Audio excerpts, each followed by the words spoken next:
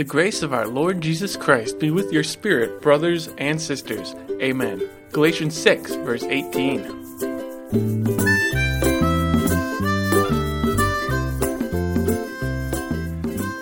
Welcome to Canaan Bound Podcast. Canaan Bound Podcast is a podcast designed to offer a Christian rest during life's journey.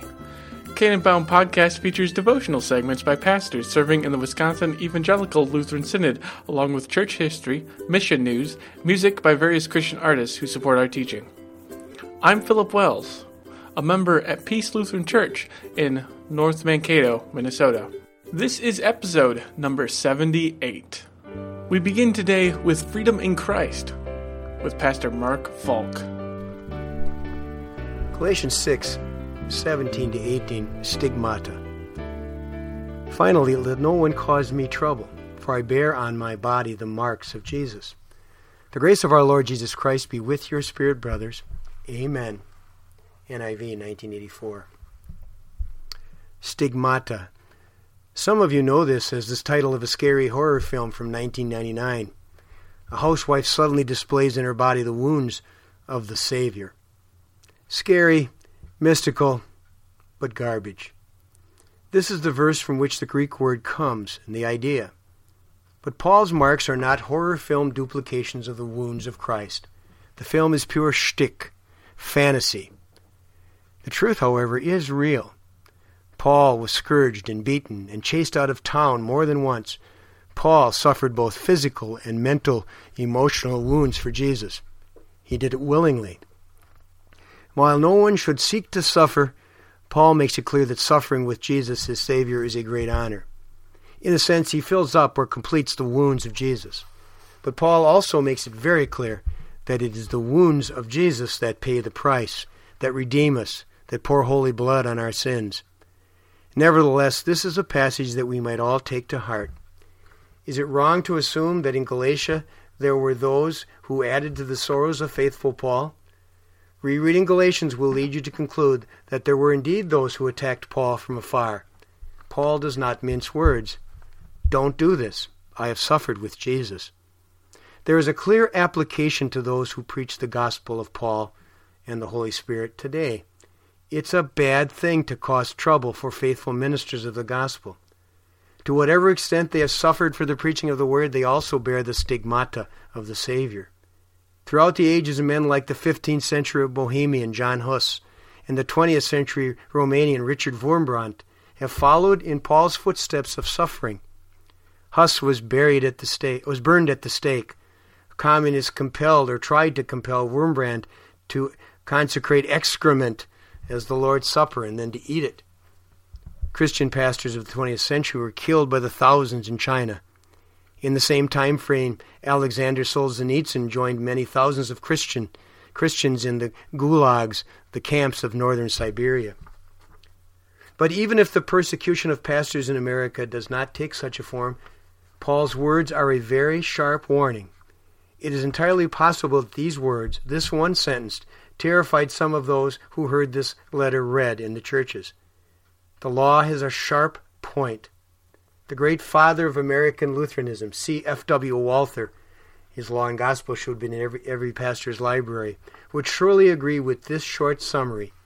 Preach the law sharply. Let it stick like a spear even in the hearts of the saints on earth. But notice the following sentence. Pure gospel. I once taught with a man who never preached the gospel once in chapel over a period of months and years. He was convinced that the whole student body of a school was so steeped in sin that they were not ready for the gospel. We had some sharp words. He is no longer teaching in that school. This leads back to Walther and another cardinal rule. The gospel must always predominate. The very worst thing you can say about a Lutheran pastor or teacher is that he never gets beyond the 10 Commandments. In truth, some love the law. Give it to us a little harder, Pastor. That always worries me a little bit. But on to Paul. The grace of our Lord Jesus Christ. These are his words. It has become a formula among us. It is so much more. Paul is still writing to brothers, and his whole heart yearns to preach nothing but Christ. Grace and Jesus go together like jam and bread. In grace, the Father determined to find a way to save sinners. In grace, Jesus was that way. In grace, Jesus agreed to be the way. In grace, Jesus bore the cross and suffered the pains of hell on the cross. In a triumph of grace and power, Jesus rose. In grace, all that Jesus has done is for every sinner and is our personal possession by the gracious gift of faith. And now we listen to a song by Branches Band called Fill Me Up.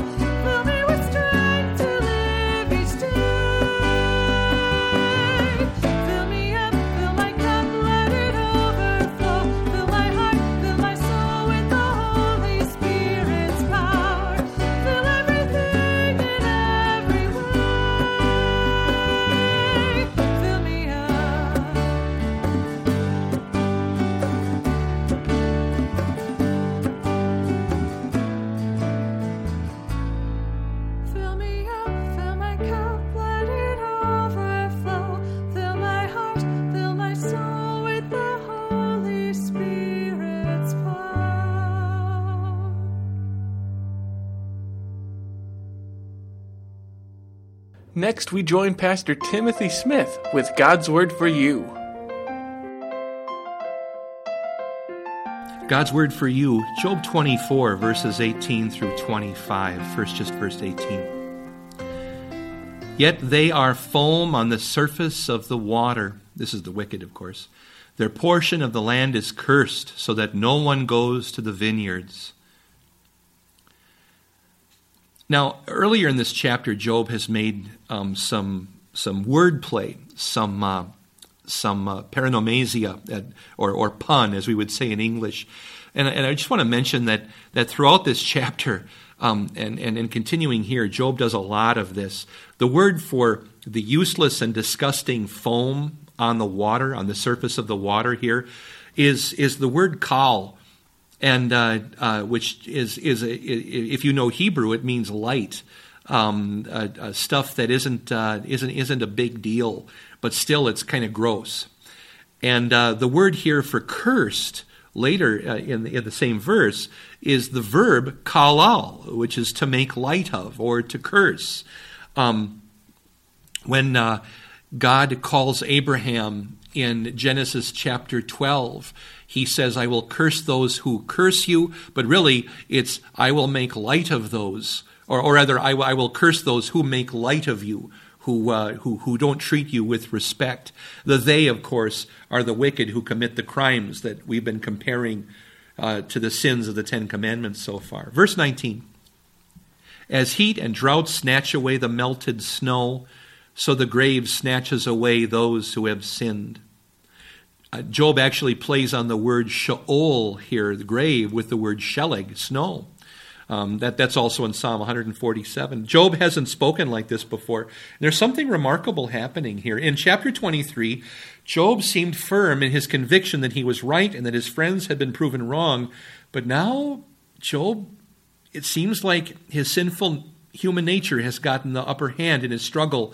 And at the moment when his faith seems at his strongest, the devil has slipped in this sort of quiet and sly blade and slit Job's trust at the weakest point.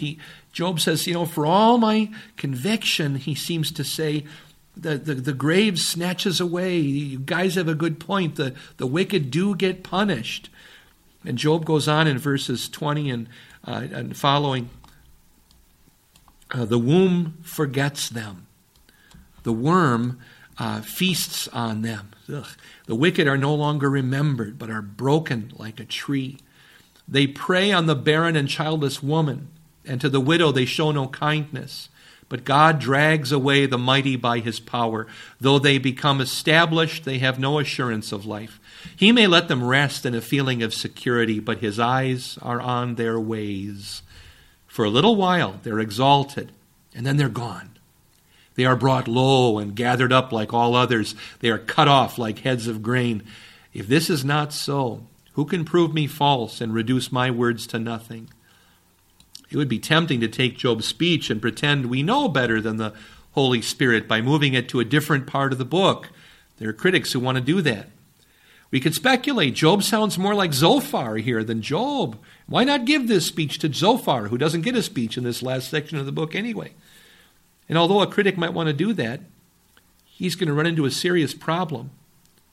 Not one single manuscript or translation of Job has ever done anything of the sort. This speech belongs to Job, and everybody has known that always. If it doesn't sound much like Job, then we're blessed with an example in the Bible of those times when any one of us slips in our faith and we just don't sound like ourselves. How great of our God to give us a reminder that Job is a sinful man on a slippery and narrow road, just like we are.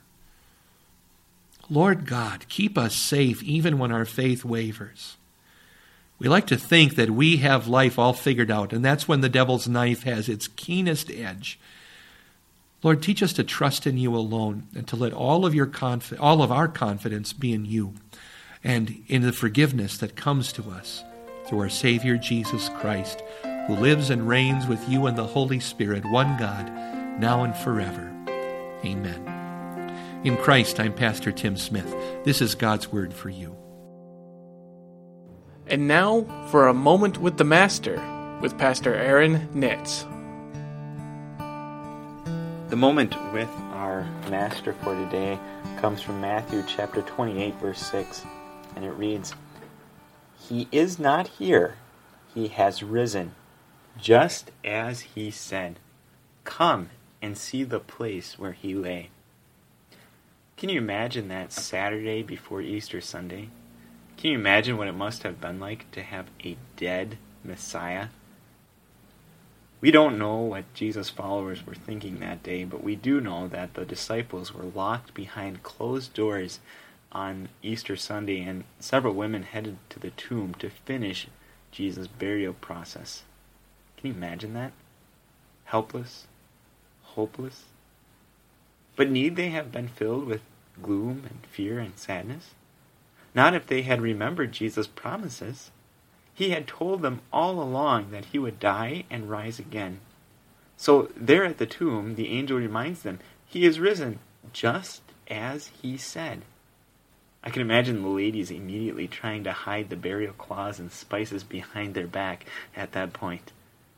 Jesus kept his promises to rise from the dead, and if Jesus kept that promise, then he can keep all his promises to us.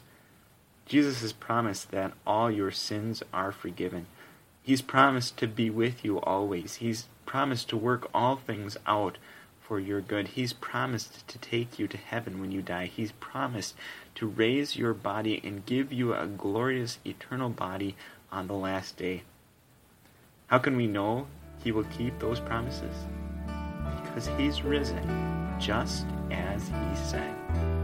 I'm living in the certainty of Jesus' promises just like you. The Lord bless and keep you this day and always. Amen. We end our time this week with another song from Branches Band, Amazing Grace.